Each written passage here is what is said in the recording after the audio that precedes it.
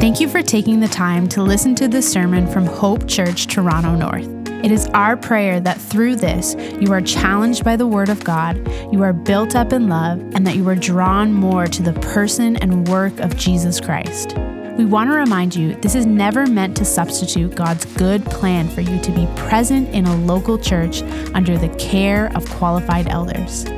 If you do live in the North Toronto area and are looking for a local church, we invite you to join us at one of our Sunday morning gatherings. Our desire is that God would use this to encourage you with the hope we have in Jesus. We are doing Ruth chapter 2, verses 1 to 23, and so the title again, The Providential Meeting. Now, when you live in a house with 4 boys, one of the things you hear a lot is, it was an accident. You walk into a room and there's a wall full of marker, and one of the boys looks at you and he says, it was an accident. You come into the basement and there's a brother on the floor crying because they've been kicked in the stomach, and a brother looks at you, one of the boys, and says, it was an accident. You walk into the living room and there's a boy standing on the coffee table in his brief, dancing. And you say, what are you doing? And he says, it was an accident. Now, I tell you all of that because accidents do happen in life. But the meeting today in this text is no accident. It happens because God is working in his good providence. See, the way Esso provides gas, the way Spotify provides music, the way Hanny provides auto service, God uses this meeting to provide for Ruth and Naomi. Here's the big takeaway from our passage today. God is kind, and he provides for the people who trust him. God is kind. The text is going to make that very clear. And that he provides for the people who trust him. This idea of trust comes from the fact that last week we saw Ruth declare. She said, your God will be my God. She makes a trust. She said, I'm going to trust God with my life. And the text shows that her faith is rewarded. And here's my pastoral aim today in the message. I want us to see the kindness of God. And then I want us to live the kindness of God.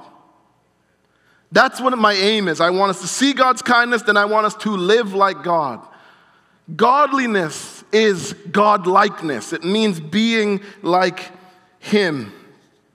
So verse 1 of chapter 2 says, now Naomi had a relative, a husband, a worthy man of the clan of Elimelech, whose name was Boaz.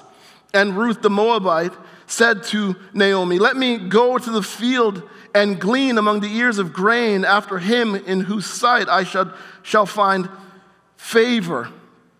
And she said to her, go, my daughter. So we hear this introduction of Boaz, that he is a worthy man. Another way this could be translated is a real substantial man of character.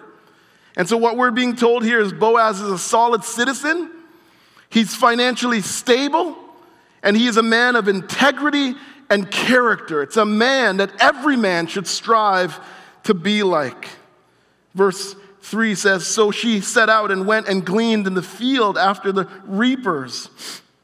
And she happened to come to the part of the field belonging to Boaz, who was of the clan of Elimelech.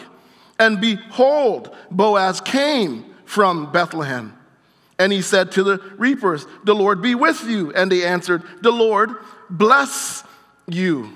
It says here, Ruth goes out and she happens to come upon the field belonging to Boaz. In the original language, this would be translated more literally, her chance chanced. And so what the writer is actually doing is he's being excessive. It's a rhetorical device to actually say it's not chance that she comes upon the field, because God is making sure that it happened, that this is not chance. He's pointing to the sovereignty of God. And then in the text it says, and behold. Now, anytime you hear the word behold in Scripture, it's the Bible saying, pay attention. You don't want to miss this. It's like a teacher saying, kids, students, Carla leading one of her kids saying, look up here, look at me. Saying, pay attention. The writer is saying, and wouldn't you know it, Boaz shows up. It's a meeting that reveals the providential hand of God. That's what this meeting does. And then Boaz says, the Lord be with you. That's how he talks to the people who work for him. And they're like, and the Lord bless you. See, Boaz is a brother who doesn't leave his faith at home. He takes it to work. And it's the same thing for us. Our faith shouldn't stay at home. We bring it out. And I know these are times where it's like talking about Jesus at your job is not that easy. But we can still be wise and respectful and open. I love God. I love Jesus because he has done this in my life. Not hiding who we are. Not being in the closet about our faith, but open.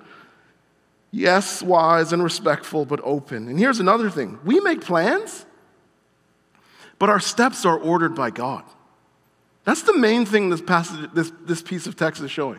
We make a plan, but the steps are ordered by God. Ruth, all she's doing is she's going out to work. That's her plan. I just want somebody to give me a job. She doesn't realize when she takes the step out that door that she's going to meet the man of her dreams. The steps are completely ordered by God. See, God is always working. I said this last week, always working in our lives. And it's subtle. But we need to be people who pay attention. Our steps are ordered by him. Even where our church is at right now, the world. Our steps are ordered by God. And the wise thing to do is just to surrender to the providence of God and trust his goodness over us. Verse 7 says, then Boaz said to his young man who was in charge of the reapers, whose young woman is this? And the servant who was in charge of the reapers answered, she is the young Moabite woman who came back with Naomi from the country of Moab.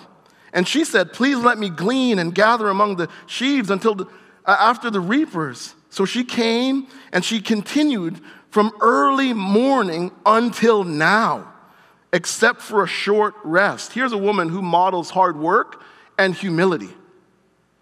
Hard work and humility. Now, some jobs are easy. House sitter. I learned today earlier this week, that there's a job called a video game tester. That just doesn't seem hard. A pool boy. I was a pool boy once. I know it's not hard. You just wear shorts and kind of, drive from place to place. But gleaning is hard. It's work that you're in the hot sun for long hours. You were behind machines. You were dirty. But Ruth, not afraid of hard work. She actually embraces it. She says, please let me glean. There's the humility. She asked, let me do this. And then it says she continued from early morning until now. In verse 17, it says that she gleaned an ephah of barley. That is 30 to 50 pounds. It's a huge haul. This would have lasted them 2 weeks. And in verse 23, it says that she gleaned until the end of the harvest. Which means if she kept up this pace, she brought in a ton of food for them. This would have been food that lasted a long time. Her willingness to work hard, her humility to ask for a job, made it so that she could provide for herself and provide for Naomi. See, hard work shouldn't be feared. It's not something that we run from like Pastor Yogi would run from a skunk. We embrace it. We embrace it in every area of our lives. Whether it comes to work, our spiritual growth, our relationships. We work hard in these areas so that we can grow and bless others. Now here's the thing though. Working hard doesn't mean you don't rest. Notice that it says in the text that she took a short rest.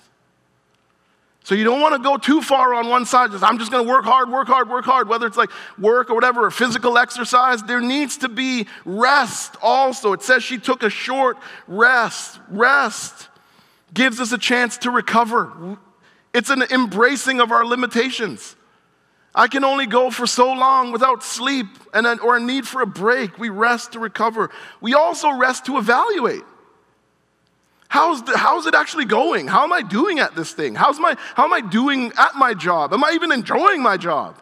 Am I enjoying that gym I'm choosing to go to? Am I even enjoying this friendship that I'm trying to put time into? We evaluate. We step back. We also rest to enjoy. Just enjoy life. Creation, the people in our life, food. You knew that one was coming. I love food. Just to enjoy.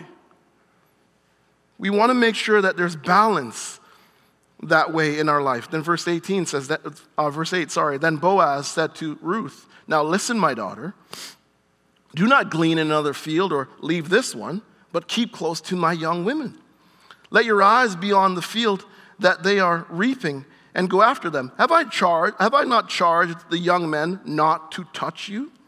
And when you are thirsty, go to the vessels and drink, and from what the young men have drawn." Here's a man who models kindness and generosity. Kindness and generosity. The word daughter tells you that he has this protective attitude towards her, a kind attitude. That's what he's adopted. He says, when you are thirsty, go to the vessels and drink. See, practical care for people is always specific. It's never vague. If you're actually going to help somebody, you're specific. Here's what I'm going to do. Here's where you can get benefit. And then he says, keep close to my young women. What Boaz is doing here is he's inviting her into community. He is giving her something that she actually really needs, which is security. He's actually telling her, you're a part of the team. And when God brings somebody into our church, this is the way we are to treat them. This is the way we should treat them. Inviting them into community, making sure they know you're a part of the team. We care about you here. Then he says, have I not charged my young men not to touch you? And then in verse 15, he tells them to not reproach her. Now, what this should do is it should remind us of the context. Remember what we learned in verse 1. It says, chapter 1, verse 1, in the days when the judges ruled, there was a famine in the land. This is a reminder of context. See, the time of the judges is not safe for women. It's a very dangerous time for women. The possibility of Ruth being harmed in the field, taken advantage of as a single widow, looking for work, going from field to field, that possibility of harm is actually extremely high. And so what Boaz does is that he protected her physically, and he also protects her psychologically. Physical and psychological. Don't touch her, and don't be rude to her. Don't speak to her in harsh ways. The reapers would have known that she was poor, that she needed help. They could have easily talked to her in some rough ways. And he says, don't do any of that. And what Boaz is doing is he's teaching Christian employers how to treat the people who work for them. That you are to provide a space that is positive and safe, and that people can actually be productive. You are to protect the people in your care. If God gives you the ability to be a boss or over people in authority, provide protection for them, a safe workspace. You do this for women and for men. That is what is going on here. Then verse 14, it says, and at mealtime, Boaz said to her, come here and eat some bread and dip your morsel in the wine. So she sat beside the reapers, and he passed the roasted grain to her. He serves her. And she ate until she was satisfied, and she had some left over. When she rose to glean, Boaz instructed his young men, saying, let her glean among the sheaves, and do not, there it is, reproach her. Don't be harsh. He's kind, generous, over the top. He serves her. And he's not stingy either. He's not just like, hey, here's just a little bit and I'm going to keep this for me. It says that he gives her so much that she has some left over. He's kind, generous. Then he makes her work easier. He says, when you're gleaning, he says, drop some for her. Make it easier for her to do this. Look at this guy. Look at the level of kindness that is flowing out of him. He even lets her glean before they're done. He's just making life for her easy. Ruth is being blessed. She's like a person who wins the lottery and she can't believe it. You're like, where do you get that? How do you know she can't believe it? Well, the text, verse 10. Also Ruth the Moabite, the widow of, I'm in chapter 4. Let me flip back. Lost my spot. Verse 10 of chapter 2, not chapter 4. Then she fell on her face, humility, bowing to the ground, and said to him, why have I found favor in your eyes that you should take notice of me, since I am a foreigner? Here's a woman who's so aware of her immigrant status. She's like, I'm a foreigner. Why are you being this kind to me? And here's the other thing, that the author of the text keeps highlighting her immigrant status.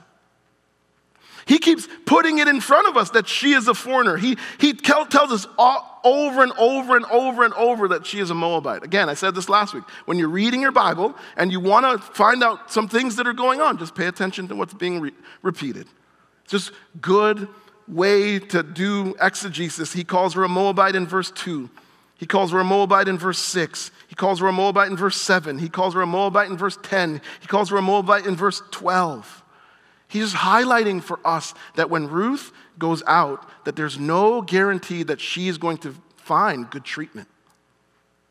Because in Israel, at this time, a foreigner wasn't always accepted.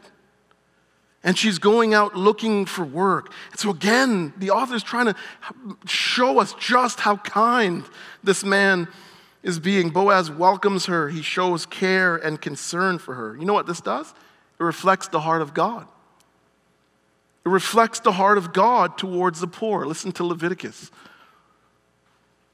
It says, and when you reap the harvest of your land, you shall not reap the field right up to the edges, nor shall you gather the gleanings after you harvest. You shall leave them. This is the heart of God for the poor. For the poor and for the sojourner, the foreigner, the Moabite. I am the Lord. God's like, this is who I am. And this is my heart. Then in Deuteronomy, when you reap the harvest in your field and forget a sheaf in the field, you shall not go back and get it. He's like, don't turn back, leave it. It shall be for the sojourner, the fatherless, and the widow. Two categories that Ruth fits in. Sojourner, she's a foreigner, and she's a widow. That the Lord your God may bless you in all the work of your hands. Boaz is actually showing over-the-top obedience to the word of God. This is the heart of God, and he's reflecting the heart of God. And this is the heart that God wants from us. When you read Matthew 25, do you know what Jesus says? Jesus says in Matthew 25 that one of the ways that you can know that you're a Christian is if you actually help the poor. It's a sign that you're truly saved when you help the poor, the widow, the sick, when you visit the person in prison. It means that your heart has been truly changed. Now, I want to say before we move on from this that the way Boaz treats his employees and Ruth speaks to the issue of power.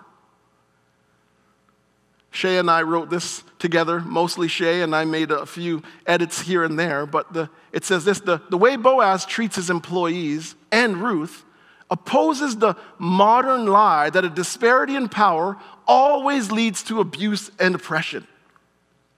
Sometimes it does, but not always. Sometimes it is true that people use power in evil ways. Sometimes it's true that oppression does happen. Sometimes it's true that injustice does happen in power disparity, but not always. Boaz uses his God-given land in a way that pleases God. Remember, he's obeying the word. Pleases God, obeys his word, and is kind towards the people in his care. Everyone under the leadership of Boaz benefits because of the way he uses power and leadership. Boaz shows us that power and leadership can be used for the good of others. Just think of Jesus, all powerful, but kind. Boaz has some power, but Jesus has all power, and he uses it for our benefit. We're sitting under the word today because there was a power disparity, but it was used for our good. So it's not always true, and all you have to do is look at the cross, the one who's all powerful, being killed by the ones who are weak. Using power in a way that benefits those under his care and leadership. Then verse 11 says, Boaz, she asked the question. Remember this, verse 10, we've come a long way. But in verse 10, she asked a question. She said, why are you doing this? And Boaz answered her in verse 11, all that you have done for your mother-in-law since the death of your husband has been fully told to me, and how you left your father and mother and your native land and came to a people you did not know before. So we find out here that Ruth, her parents were alive. When she walks away and says, I'm going to follow God, she doesn't just leave the familiarity of her country, she actually leaves her parents behind. Huge step of faith. Verse 12, he says, the Lord repay you for what you have done, and a full reward be given you by the Lord, the God of Israel, under whose wing you have come to take refuge. Boaz asks, he says, I'm praying that God would bless you. This brother doesn't know he's going to be the answer to that prayer. He's going to answer his own prayer. And Ruth says, you have spoken kindly to your servant. Kindly to your servant. Then she said, I have found favor in your eyes, my Lord, for you have comforted me. Verse 13, and spoken kindly to your servant, though I am not one of your servants. That where she says, you have spoken kindly to me, it could be translated, you have spoken upon the heart. She's comforted by his word. Again, when people are down, when people are in a tough spot, don't underestimate the power of your words. Don't underestimate how far, how long a kind word can go to help people. And then Boaz says, she has taken refuge under the wing of God. The wing of God speaks of protection, it speaks of help, it speaks of hope. This is the word for the non-Christian. I always try to talk to the unbeliever every time I preach. Sometimes I forget, but this time I remembered. This is what we receive. This is what you receive when you choose to be like Ruth and come under the wing of God. There's protection from sin and death. There's help for the storms of life. There's hope for the future. If you've ever wondered, should I trust God with my life? Should I follow Jesus? Should I surrender to Jesus? A text like this tells you yes. Because the wing of God brings beautiful protection, hope, and help to our life. Now, some of you know that I went to school in Nova Scotia, St. Francis Xavier, the greatest university in Canada. Now, there was one year where I was flying back with one of my teammates, and we were on a WestJet flight, and the plane was bobbing and weaving like a boxer. It was just dancing in the sky. And I'm pretty sure I was on that plane. I'm like, I'm going to meet Jesus tonight. I thought it was going down. And I didn't feel hope. I'm not afraid of flying. I like driving more. But I didn't feel hope. Like I said, the plane was just dancing. But I didn't feel hope until the pilot came on. A person I'd never met, right? I've said this before. When you get on a flight, it's a huge trust. It's just a bunch of people who slip into some kind of cabin, and they come on, hey, this is your Captain Rick. Hope we have a good flight tonight. It's like, I don't even know this brother, and I'm 30,000 feet up in the air, hoping that he gets it right and that he wasn't drinking today. So I didn't feel any hope as that thing was dancing in the sky until he said, we are beginning to make our descent. And then he put it on the ground. Now that feeling of hope that I had on that flight is the feeling Naomi is starting to have in this next section. She's starting to feel hopeful. Look at verse 18. It says, and she took it up, this is Ruth, and went into the city. Her mother-in-law saw what she had gleaned. She also brought out and gave her what food she had left over after being satisfied. Now look at that. There's a reminder of a lack of selfishness even in Ruth. She took some food home. She didn't eat it all. And her mother-in-law said to her, where did you glean today? Now this question, actually she's like, look at how much you have. Something unique must have started happening. She's like, where did you glean today? And where have you worked?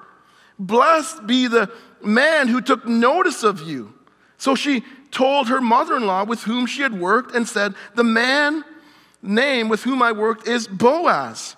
And Naomi said to her daughter-in-law, may he be blessed by the Lord, whose kindness has not forsaken the living or the dead. Naomi also said to her, the man is a close relative of ours, one of our redeemers. And verse 21, and Ruth the Moabite said, besides, he said to me, you shall keep close to my young women until they have finished all my harvest. This is a response that reveals a woman who is hopeful. Hopeful.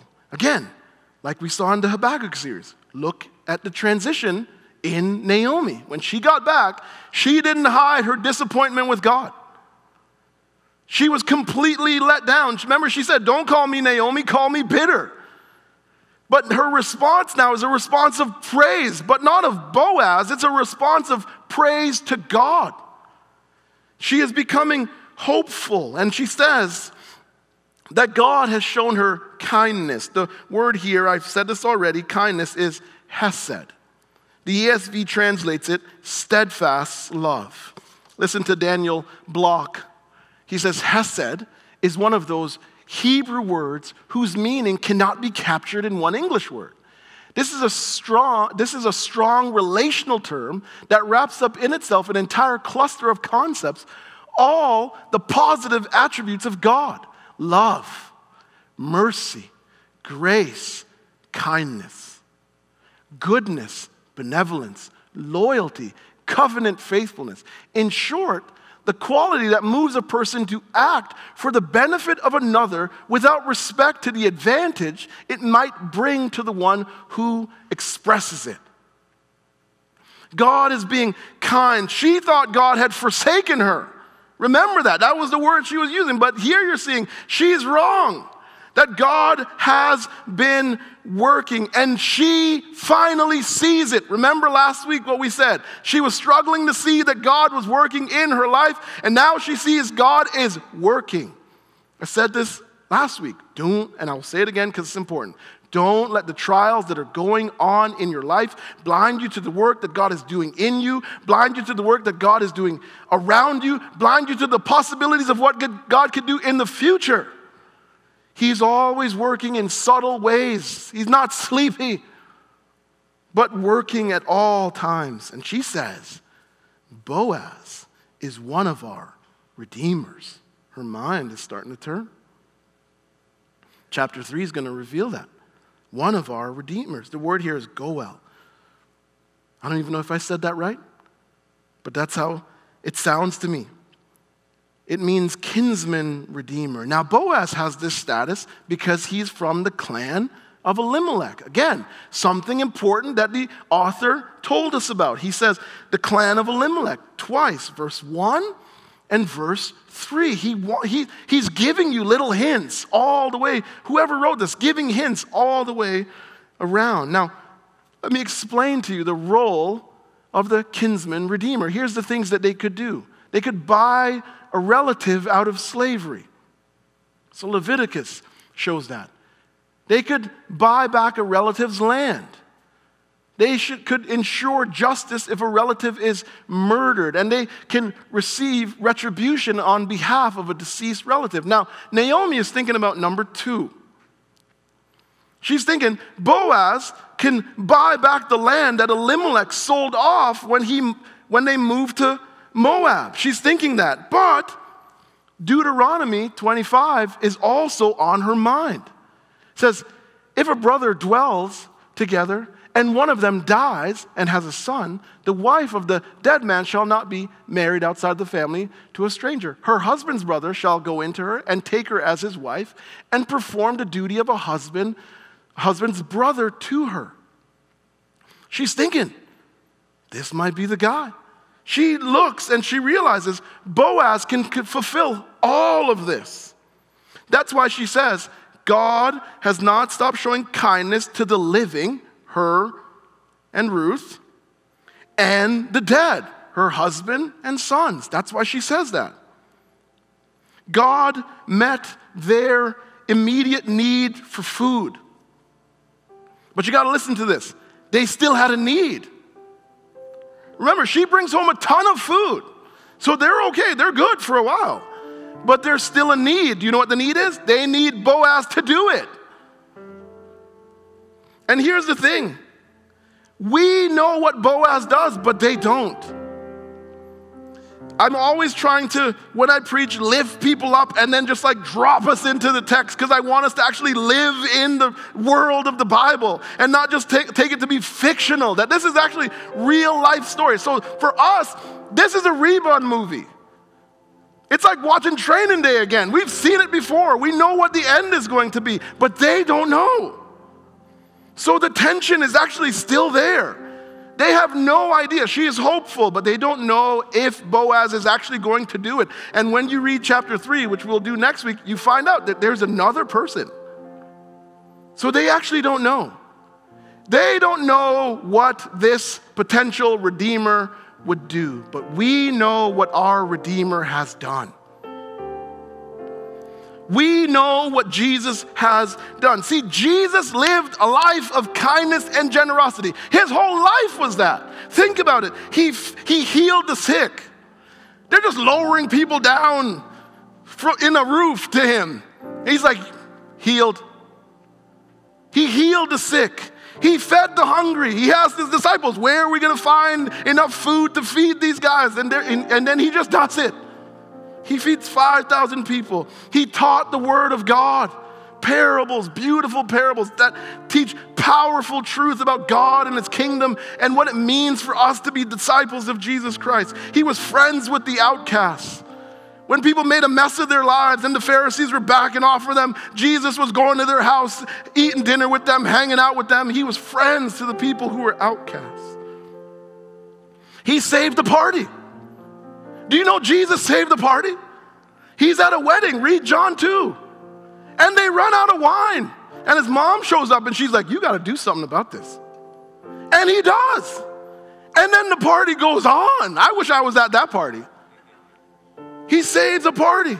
He washed the feet of his disciples. He cried when people were hurting. He lived and he died in our place. And then it doesn't stop there. He sends the Holy Spirit to come and reside in our hearts so that we can live the Christian life and bring glory to God. And then it doesn't even stop there. Jesus is in heaven. And you know what the Bible says? He's interceding on our behalf, working still. And then he says, when I come, I'm going to serve you even more.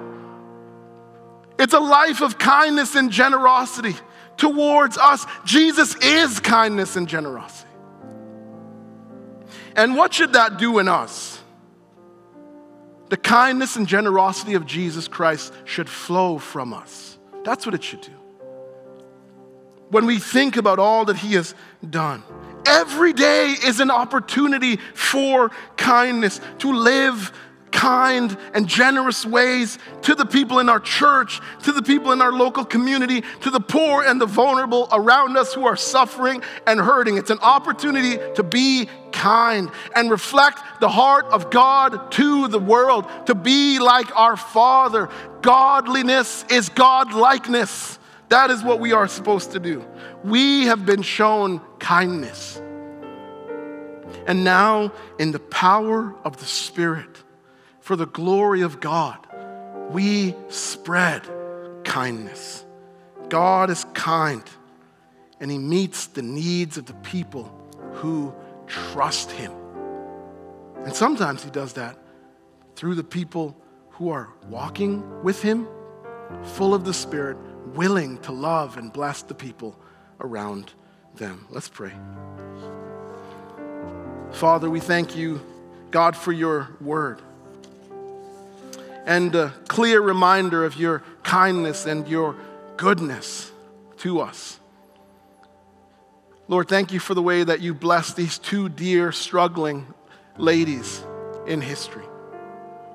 Thank you for a man like Boaz who points to the true kind man, Jesus Christ, who gave all for us. And Father, I pray that you would help us to be a people who trust you so much that we walk in great obedience in reflecting you to the world. We pray, Lord, that we would see you for who you are, delight in your character, and Lord, in our living, reflect your character to the world around us. Thank you that I could talk and serve my brothers and sisters. I pray, Lord, that they would have been helped.